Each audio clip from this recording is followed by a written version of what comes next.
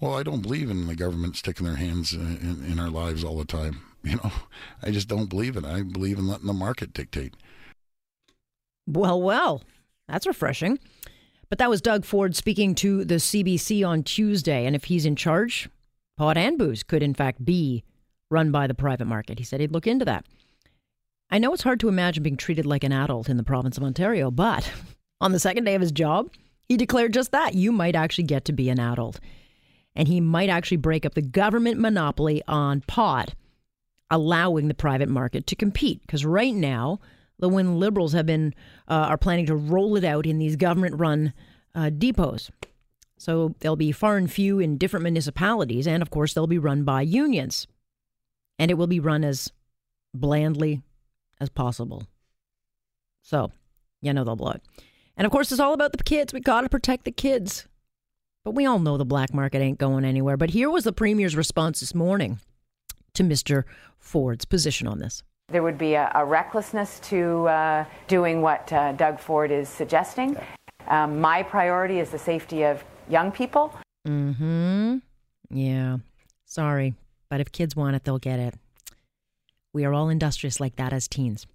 But what would Ontario look like if legal pot could be sold on the private market? Let's ask the pot princess herself. Jody Emery joins me. Jody, from watching on the sidelines, when you hear Doug Ford say he'd be open to looking at privatizing the pot market, game changer to you?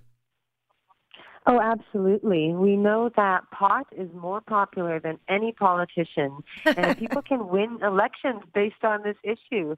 Private retail is no joke. It can create a lot of jobs and opportunity, but if it's private and you're only letting the government do it, that's a lot of lost opportunity for Ontario residents. Yeah, I think so too, because, while I don't necessarily have a problem with a mix of public and private, I mean, in a perfect world, it would be all private. But to me, it makes sense because you give the consumer choice and you create a competition, which only serves the consumer better.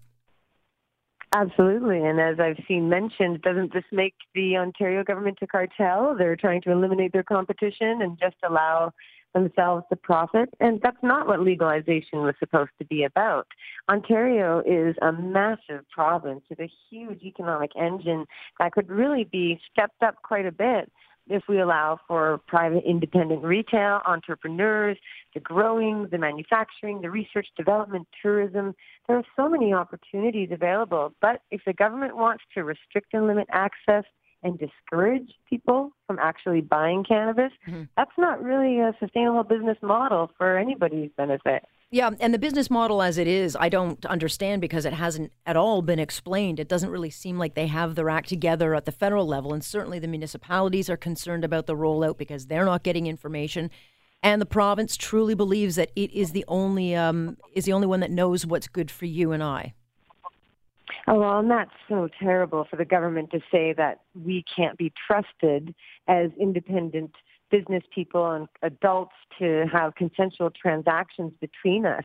Why doesn't the government just run every business then in that sense? Don't give them any ideas, please. Of course, and we know that it's madness that instead of allowing the existing cannabis market to generate hundreds of millions of dollars in jobs and tax revenue, instead the Ontario government's forcing taxpayers to pay for the creation of a multi-hundred-million-dollar bureaucracy, which they admit themselves is going to lose money, struggle to make money, and again, is based on the premise that they don't want people to even buy or use the product. It's doomed to fail, and that means continued prohibition-style regulations that restrict access and restrict the economic opportunities that we should be allowed to see grow. Let me ask you this. I mean, there's no question it's going to be taxed. So the province would get money either which way, whether they do it themselves or they do it with private. But would they not stand to be making more tax revenue if they allowed it to be privatized?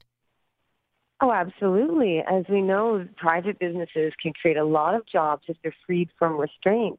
And cannabis is popular. Pot is really hot. It's a multi-billion-dollar product. And it's not just joints that people smoke. We're looking at the emerging markets of cosmetics and food applications and all sorts of related industries. So if the government just backs off and let this industry grow, it would create prosperity and jobs for everybody. But if they're trying to create a government-run monopoly, well, we know how that goes with government. They shouldn't be in the business of running business. They should be in the simple business of managing our tax dollars for the bare minimum that they're supposed to provide. But once they start getting into spending our tax dollars trying to run a business and prevent us from doing so, again, the word cartel does come to mind, since they do have government gunmen to go shut down their competition. Yeah, I mean, today the premier said that it was absolutely reckless for Mr. Ford to suggest such a thing, because really, do parents want, to be buying pot, in a candy store, or that you can go at a chocolate bar? To which I said, yes, that's what adults here in Ontario would like to do: buy their chocolate, buy some pot. Exactly. Well, and we know that children get sent to the corner store to buy candy where cigarettes are sold, and alcohol is marketed and sold with colorful flavors, and people dressed up in balloon costumes outside the wine rack giving away free wine while they dance around with kids walking by. I mean, the hypocrisy is astounding, and it's a nanny state mentality.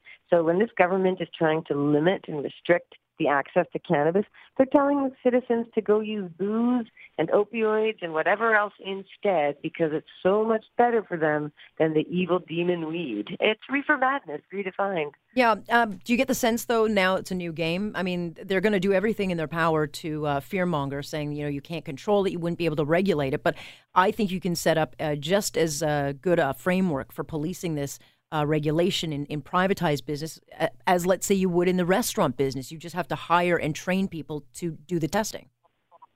Absolutely. We don't have to treat it like it's something toxic or dangerous or deadly to society. It's a far safer choice than other substances that cause real harm. And, when we talk about the police in the province and across Canada, we're constantly forcing them to be disrespected because the law that they're being forced to enforce is disrespectable. They're being forced to go into this position of being the bad guys who are trying to stop pot when the citizens want it. And I guarantee a lot of police officers also want to use cannabis or already do.